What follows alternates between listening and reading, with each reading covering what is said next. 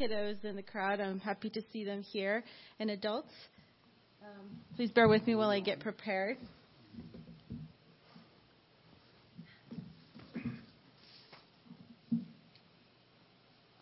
So I'm Pamela Dudley, and I get to be one of the pastors here at Longmont Nazarene, and I also serve as the Family Outreach Director, and this is Children's Message Time. So I'm going to give the message just like I would give when I'm being recorded, so just bear with me. Hello, kids and adults. Welcome to Children's Message Time. We had another small break from our time together, but I'm glad to be back and to be able to get back on track with the 10 Commandments. So this week we're on the 7th commandment. In these past weeks we've learned that God gave us these good laws to show us His way of how we should live as His children. So God's rules for life, they help us to love Him and to love others the right way. All right, so first of all, I'm going to say a little prayer. Please close your eyes, bow your head. Dear Heavenly Father, thank you for this time we can spend together during Children's Message Time. Please open our hearts and our minds today as we learn that keeping promises is important. Thank you for being a wonderful example of being a promise keeper. We are thankful for your rules for life and that you are the one and only God and that there is none other higher than you. In Jesus' name, amen. Amen. All right. So our memory verse this week is from Exodus 20:14 that says, do not commit adultery. So I want to start off by asking if you know in the Bible about rainbows. Well, in the story of Noah and the flood, God floods the whole world to destroy sin, and He saves Noah and his family and the animals on the ark. When the waters dried up, God set the rainbow in the sky to remind us of His promise to never flood the earth again. Every time we see a rainbow, we can remember that God keeps His promises, always.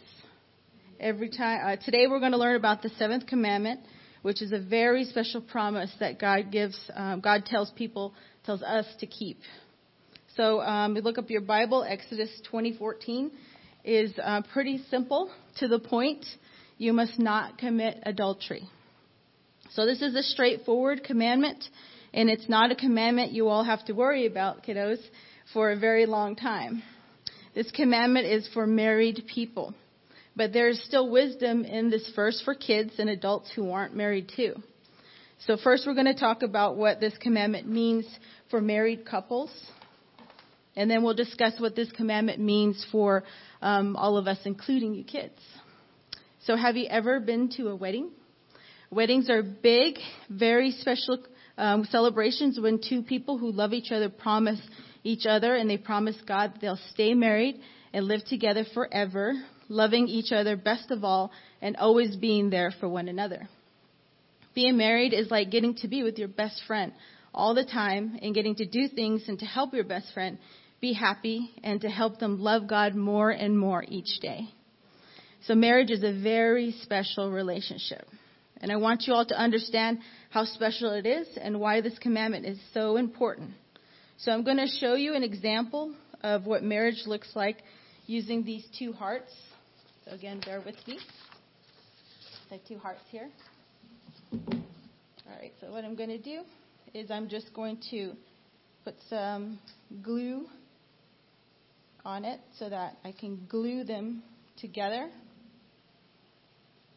I'm going to make sure that they're really stuck on there. All right. So I'm going to hold on to these hearts to dry for a little bit while I keep talking.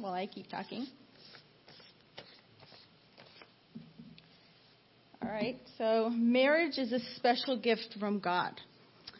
So let's think back to the beginning of the Bible when God made everything, including marriage.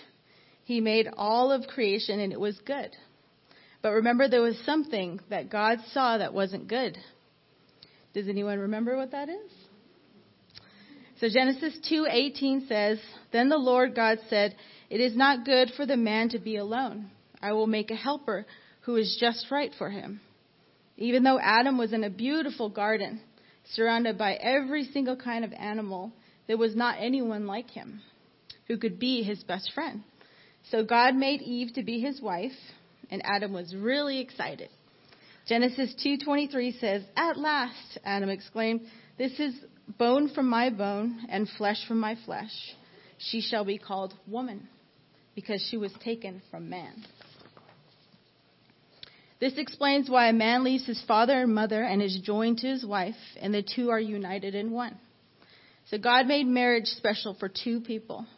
A man and a woman get married, and they have their own home and their own family. Then they're united into one. And the Bible says, just like how I showed you with the two parts, and brought them together to make one heart. So it's a good thing to get married to someone you love and to get to have a family and a whole wonderful life with him.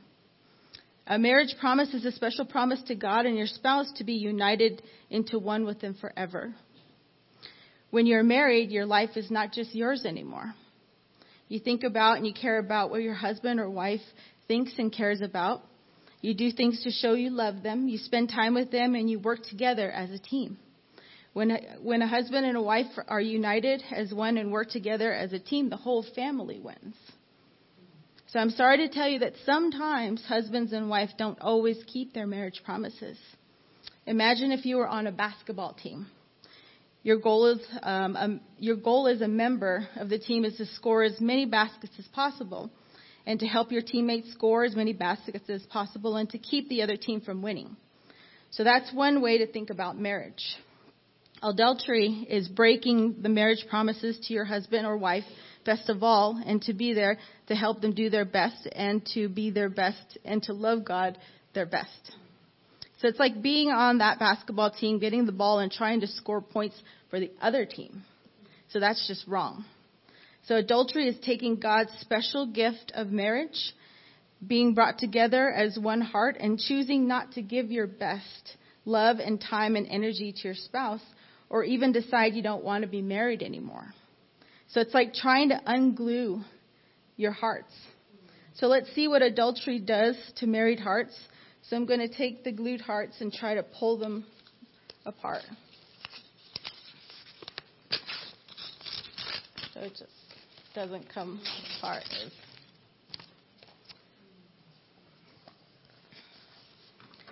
So adultery, breaking marriage promises, hurts hearts. Marriage glues two hearts together, and there's no way to peel them apart without causing pain or heartbreak. So I want to stop here for a moment to make one thing clear. Some of you may have parents who are divorced or know kids whose parents are not together, so you have to know that that's not your fault. Your parents both love you so, so much, and you are not to blame. So when parents break their marriage promise to each other, it hurts not only their hearts, but their kids' hearts too.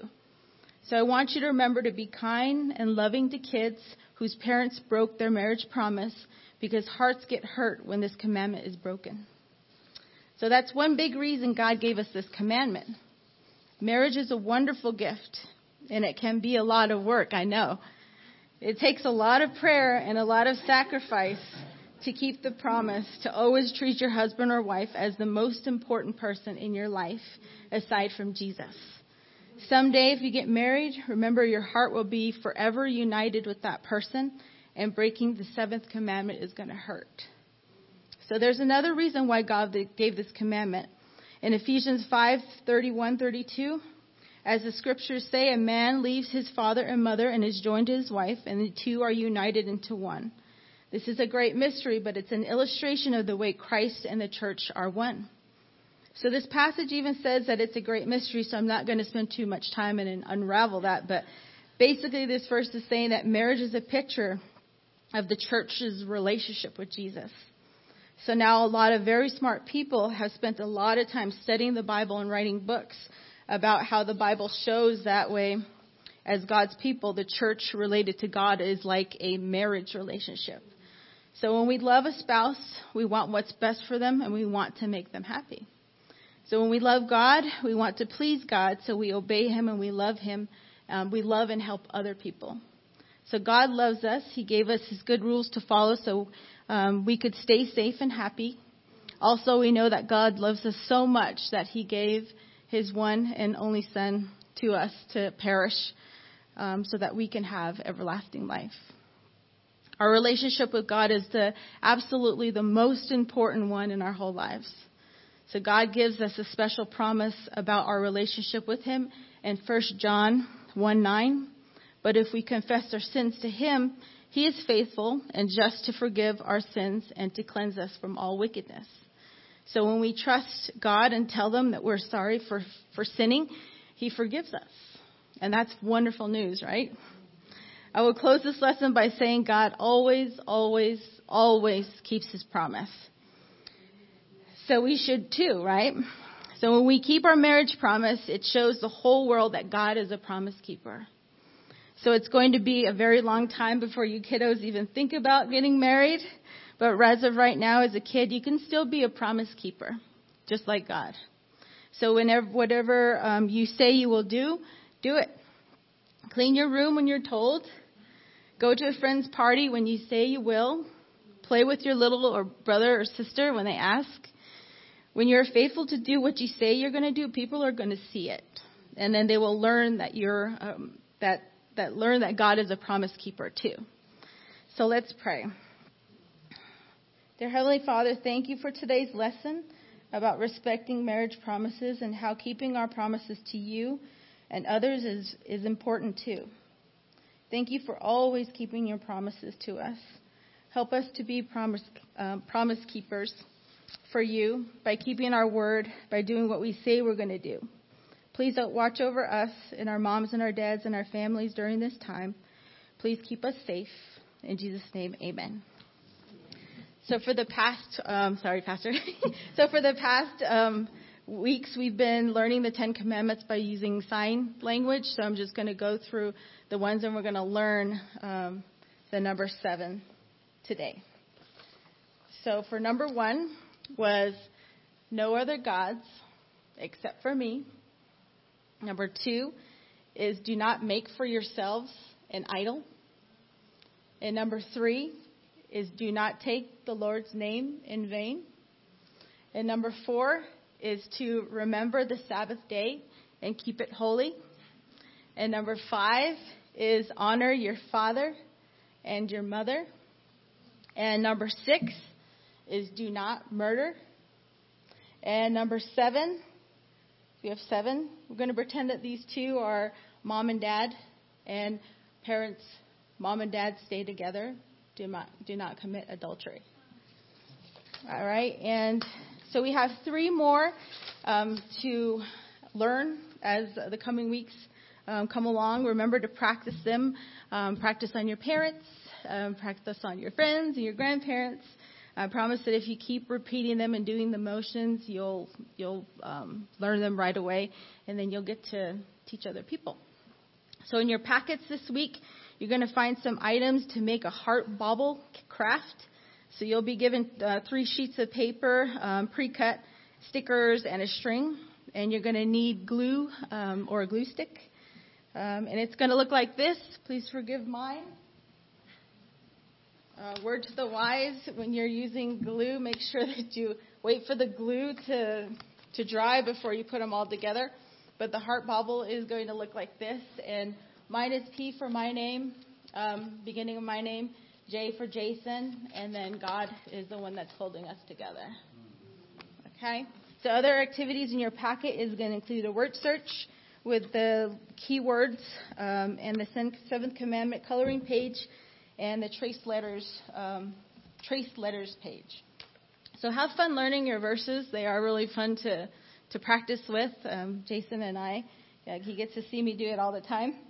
So remember that God is the creator of everything. There's no other God but him. All other gods are just made up by people. No matter how old you are, we must put God first in our lives. He is more important than anything and anyone in our lives. He loves you and he wants you to keep his good laws. So we'll see you next week as we move along to commandment number 8.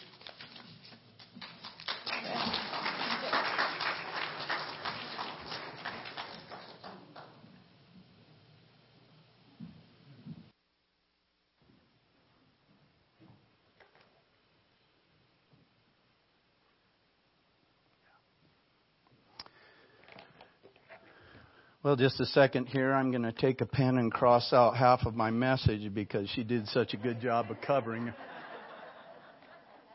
Wow, that was good stuff. I'm not sure that's just a kid's message. Thank you, Pamela. We are on the seventh commandment today, Exodus 20:14. And I'll read that for you in a few moments. Beside the scripture, a couple of books I've been using as background for this series. One was by Adrian Rogers called Secrets of a Successful Family, and another by Ron Mell entitled The 10 Commandments. This is a quote from Ron Mell. He says, "When I think of the 10 Commandments, an odd picture comes to mind. Now, you might visualize Charlton Heston standing on top of a mountain with a dusky sky behind him, the stone tablets in his upraised arms, and the fire of God in his eyes. Personally, I think of a rodeo for the 10 Commandments. In particular, I think of a sad little Associated Press news item I saw recently. San Diego, California. An 18-year-old bull rider was kicked and trampled by a 2,300-pound Brahma bull during a September 18th rodeo and has died of his injuries, hospital officials said. Paul Coronado died Tuesday at Sharp Memorial Hospital. He had been unconscious and in critical condition since being trampled during the Lakeside Rodeo. Coronado had been competing professionally in rodeos for only a few months since graduating from El Capitan High School in June. Family and friends who had maintained a bedside vigil since his injury were there when he died at 10:04 p.m., according to a family member. Services for Coronado are pending. And then Mel says, have you ever watched a rider hanging for dear life on the back of a Brahma bull? When the bull swings his massive head and shoulders and sends that rider into the air and then into the dust, the cowboy's natural instincts kick in and he begins to run. I get that.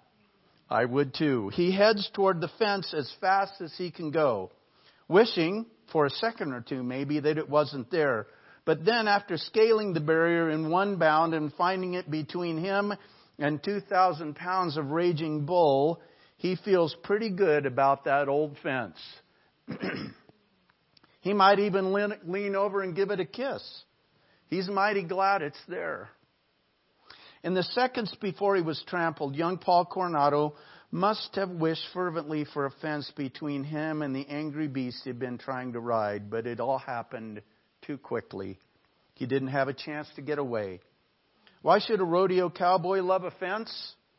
Because the fence isn't there to restrain and restrict the rider. It is there to restrain the bull.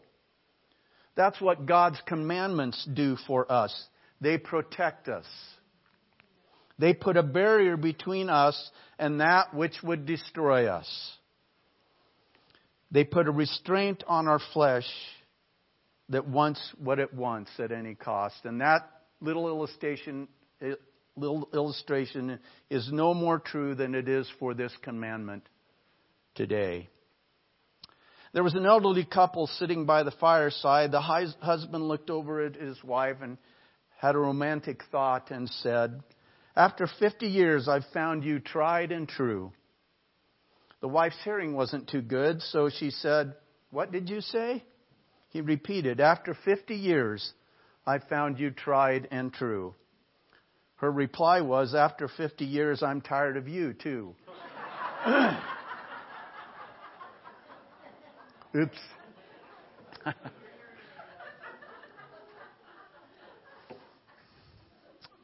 Sad but true, maybe. I don't know.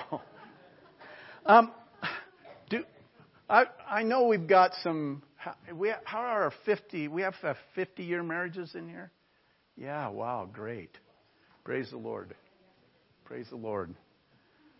We got a few years to go.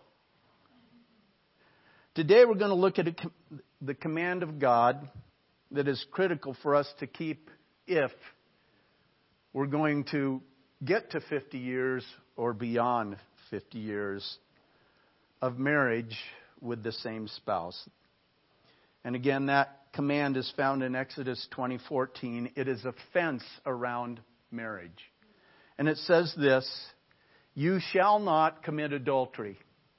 Now, to give you an idea of what other versions say, let me share with you a few other versions. The Common English Bible says, "Do not commit adultery." The English Standard Version says, "You shall not commit adultery." The King James Version says, "Thou shalt not commit adultery."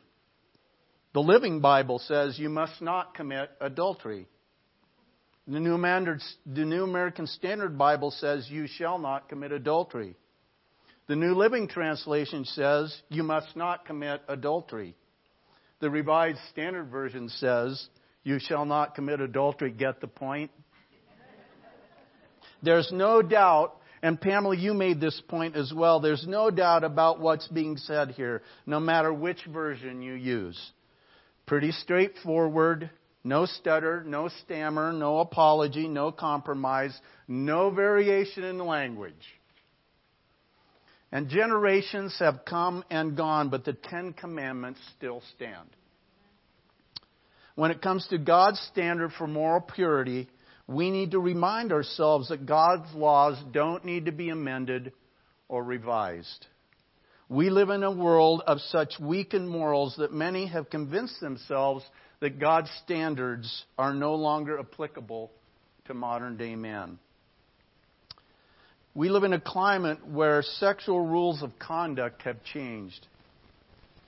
Humanism means that there is no law-giving God at the center, so no ultimate standard or anchor for ethics and morals means that we make up our own rules.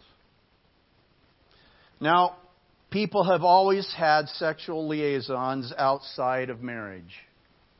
But in almost every culture, we've known that this somehow didn't meet the ideal for sexual expression.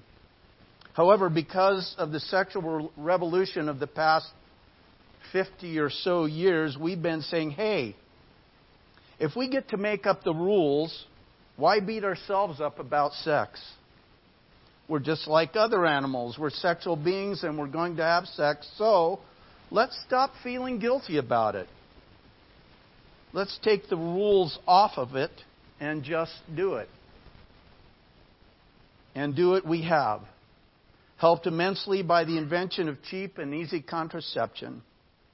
But interestingly, pregnancies didn't stop happening.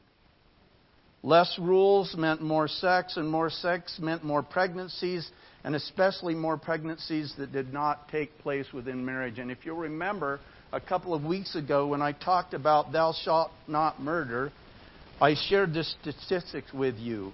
84% of abortions that take place are done on single women. In a society that has come to believe and perpetuate the lie of sexual freedom, we have forgotten that we are broken on God's laws if we try to break them. I found this article on the internet. This is just last year, 2019, and it was lengthy, a number of pages. But let me share the opening paragraphs with you. Again, just last year. Health officials are raising alarm about the rise in STDs across the United States.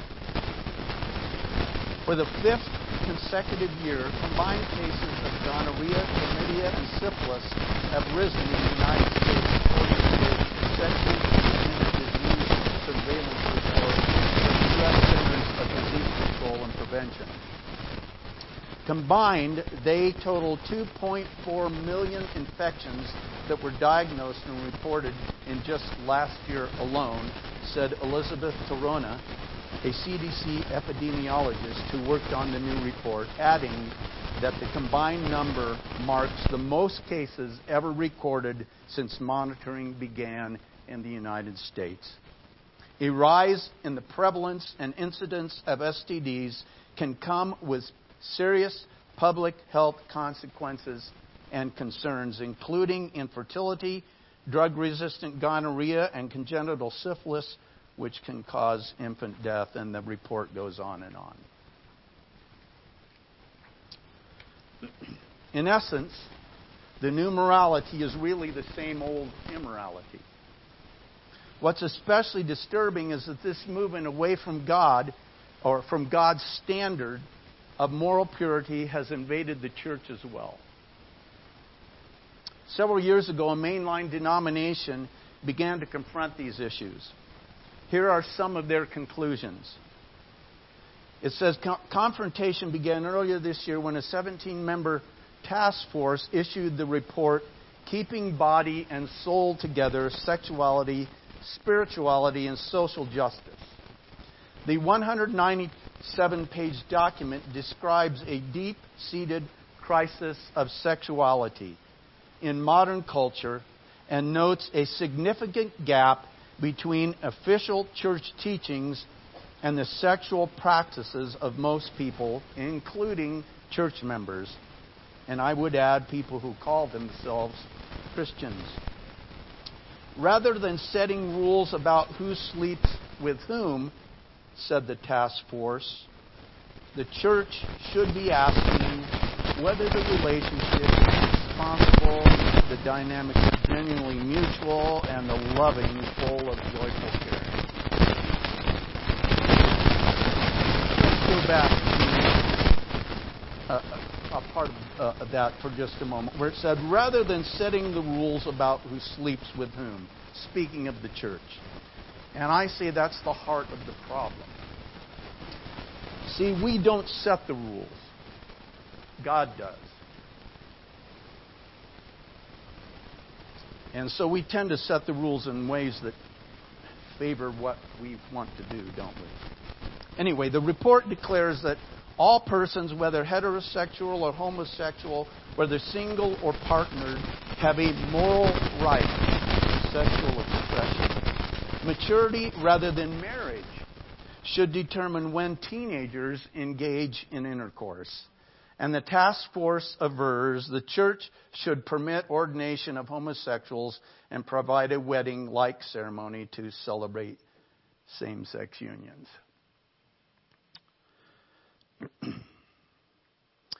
And folks, that's just one example in our culture of how God's design for sex has gotten twisted. Here's another. I don't know how recent this is. Maybe this is just the first time it's had a name attached to it. They call it open marriage. Here's a definition. In an open marriage, partners are legally married to one another and describe their marriage as their primary relationship. Also, the partners agree that they are comfortable with some level of non-exclusivity. In many cases, one or both partners may date or have sex with other partners regularly. And they tell us how open marriage differs from just fooling around. The most important elements of an open marriage are communication and trust. When one partner is having an affair outside of the marriage, their spouse has no knowledge of or control over what's going on. In an open marriage, partners discuss extramarital relationships with the understanding that any decisions will be made together. Also, partners in an open marriage must be open to making changes in their extramarital relationships if needed. The spouse always comes first, right? So it seems to me like we've made a lot of adjustments in the wrong direction.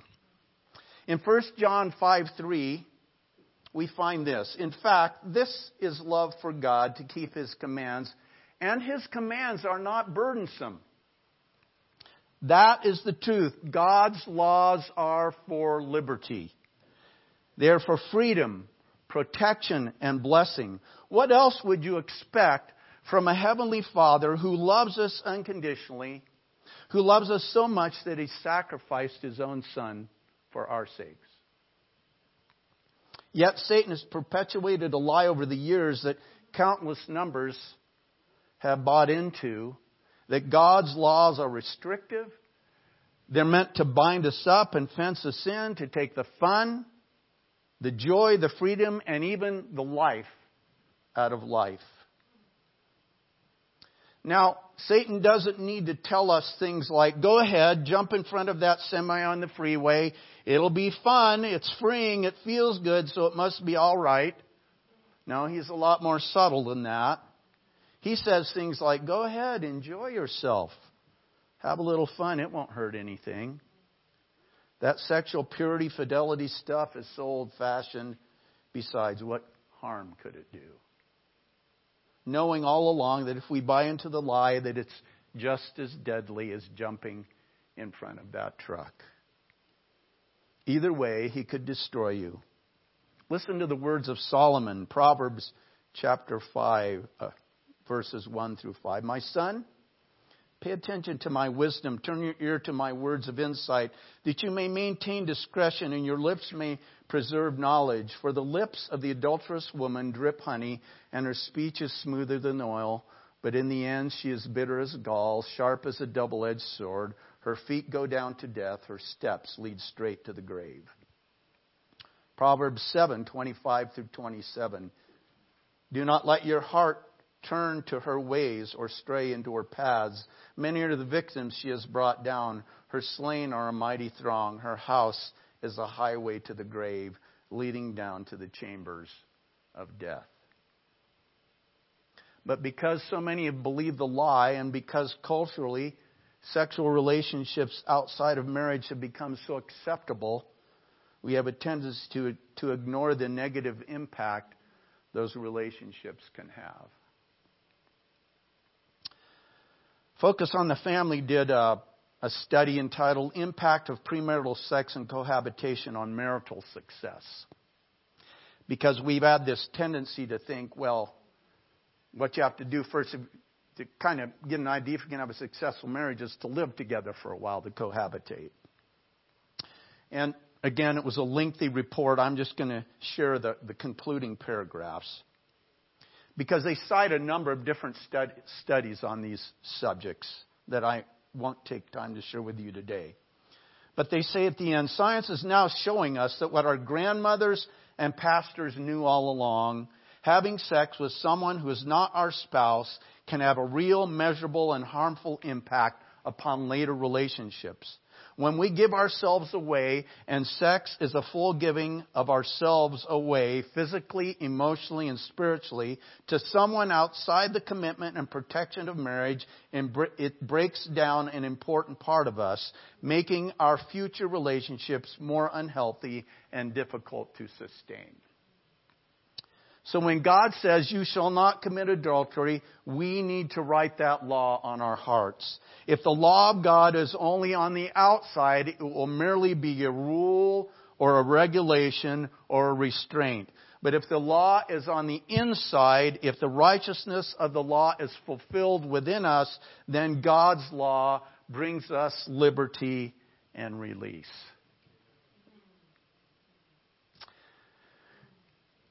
You know, the Great Wall of China was built over many hundreds of years to keep China's northern enemies from invading. It is one of the few man-made objects that astronauts can actually see from space. But the Great Wall did not keep the enemy out. Do you know why? All the enemy had to do was bribe a gatekeeper. Despite a massive wall, there was an enemy on the inside to let the enemy on the outside in. And so it is with our lives. The gatekeeper of our hearts is on the inside. The gatekeeper must be faithful, or the walls of restraint, the laws of God's word will do us no good.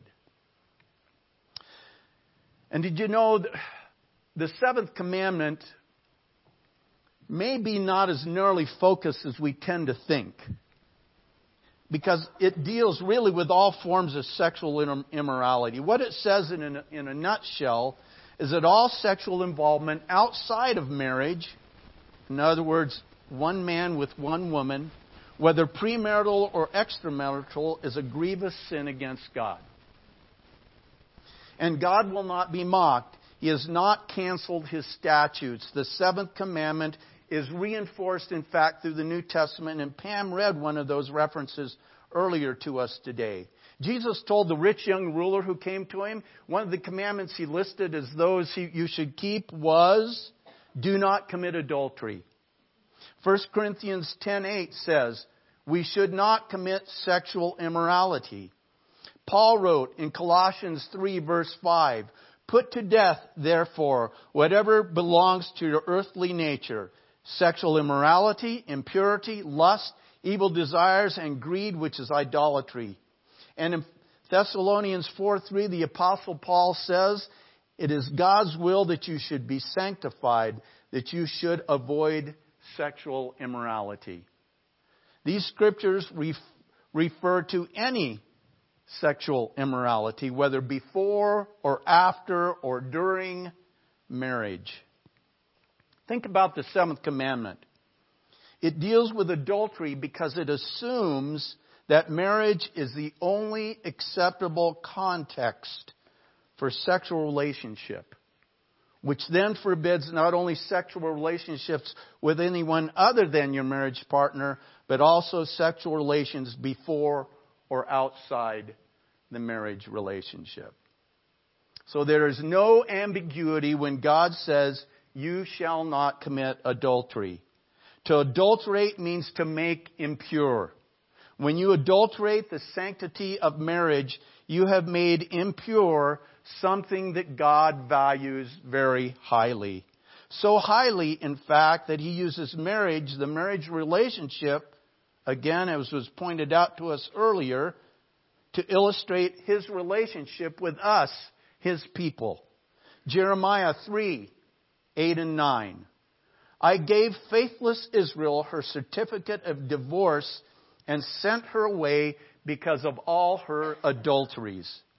Yet I saw that her unfaithful sister Judah had no fear. She also went out and committed adultery. Because Israel's immorality mattered so little to her, she defiled the land and committed adultery with stone and wood. And then Hosea, chapter 2, verse 1. When the Lord began to speak through Hosea, the Lord said to him, go take for yourself an adulterous wife and children of unfaithfulness, because the land is guilty of the vilest adultery in departing from the Lord. Again, the marriage relationship. God uses that as an illustration of what our relationship with Him should be. These verses speak of infidelity and represent the covenant, the breaking of the covenant relationship with God, and also the breaking of the covenant relationship in marriage. And God takes this very seriously. So let's see quickly. Let's see why adultery is such a grievous sin. Number one, it is a sin against yourself. 1 Corinthians 6:18. Flee from all sexual morality. All other sins a person commits are outside the body, but whoever sins sexually sins against their own body. No sin has the potential to do more spiritual, psychological, and physical damage than sexual sin. Lord Byron, the poet, was a handsome, witty, charming playboy before his youth, but he died of venereal disease at the age of 36. This is what he wrote. My days are in the yellow leaf. The flower and fruits of life are gone. The worm, the cancer, and the disease are mine alone. The talk today is about safe sex. Sex is not supposed to be dangerous. It's supposed to be sacred. Adultery is a sin against your own body. And adultery is a sin against your spouse. Those who commit adultery have broken a commitment. They have violated a trust and shared something with someone else that is to be reserved only for their spouse. Sexual intimacy, by God's design, is to be reserved for marriage. From the very beginning, Genesis 2:4, we are told that in marriage, the two shall become one flesh. Jesus himself repeats that same scripture.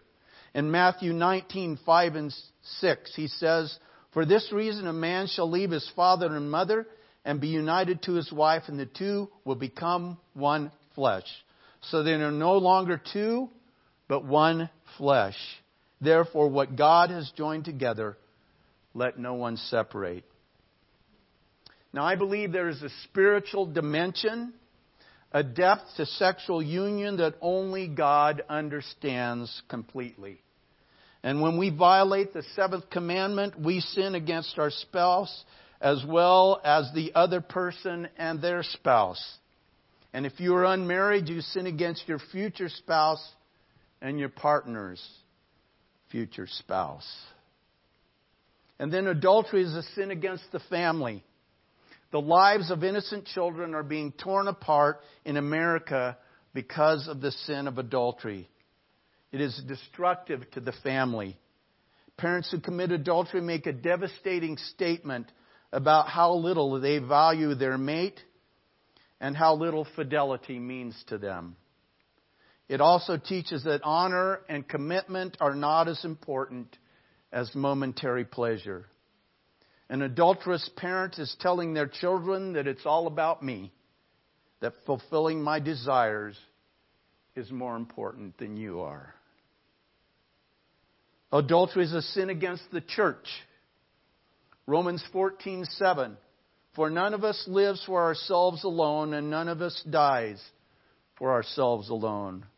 We are the body of Christ, the church. All parts are interrelated. In fact, in Romans chapter 12, the Apostle Paul in verses 4 and 5 says this, "For just as each of us has one body with many members, and these members do not all have the same function, so in Christ we, though many, form one body, and each member belongs to all the others." That means the way I live affects the body of Christ. And I can bring honor to the body, or I can bring shame and disrepute to the body. If a believer engages in sexual immorality, they are sinning against the body of Christ. Adultery is also a sin against the nation. The great English historian Edward Gibbon, who wrote The Decline and Fall of the Roman Empire, said that immorality was the number one force that brought the Roman Empire crashing down. Historians also tell us that immorality was the sin that destroyed the ancient empires of Greece, Egypt, and Babylon. It makes you concerned about what empire may fall next for the same reasons. Proverbs 14:34, "Righteousness exalts a nation, but sin is a disgrace to any people." And Adrian Rogers in 10 Secrets of a Successful Family says, "The enemy of the home is the enemy of society, and people who treat sex lightly will treat other people lightly. As a nation, we are being desensitized to sexual immorality, and it covers much more territory than what we tend to think of when we hear the word adultery. Immorality can bring down an entire society." And then, adultery is a sin against God. In fact, it's a sin against God first of all. It is God who said, "You shall not commit adultery." When King David broke the command, he was wise enough, after being confronted with his sin, to confess in Psalms 51 verse 4, "Against you and you only have I sinned, and done what is evil in your sight." He's speaking to God. Proverbs 6:32, "But a man who commits adultery has no sense. Whoever does so destroys himself." We are destroyed because we have sinned against God. The 10 Commandments are not suggestions. They are holy laws, and the penalty and consequences of breaking them is serious. In Revelation 21, verse 8, it says this, But the cowardly, the unbelieving, the vile, the murderers, the sexually immoral, those who practice magic arts, and the idolaters and all liars, they will be consigned to the fiery lake of burning sulfur. This is the second death. No matter what you say about it, no matter what spin you put on it, sexual immorality is a sin against God. Here's the good news. And I love the part about Jesus saves at the end of your children's sermon, because Jesus forgives sexual sin. We have a tendency, don't we, in our minds, to do this. Well, this sin is at the top. And then we kind of grade them down from there. God doesn't look at it that way. So no matter where you place this on your scale, I want you to know God forgives sexual sin. There is redemption. God's design for sexual expression is one man, one woman in the context of marriage. Anything other than that, and we are breaking the seventh commandment. And let me close with these words from 1 Corinthians 6, 9, and 10. The Apostle Paul writes, "Do you not know that your bodies are the temple of the Holy Spirit who is in you, whom you have received from God? You are not your own." Oh, yes, I am. Oh, no, you're not. You are not your own. You are bought at a price. Therefore, honor God with your bodies. Amen. We're going to partake of communion.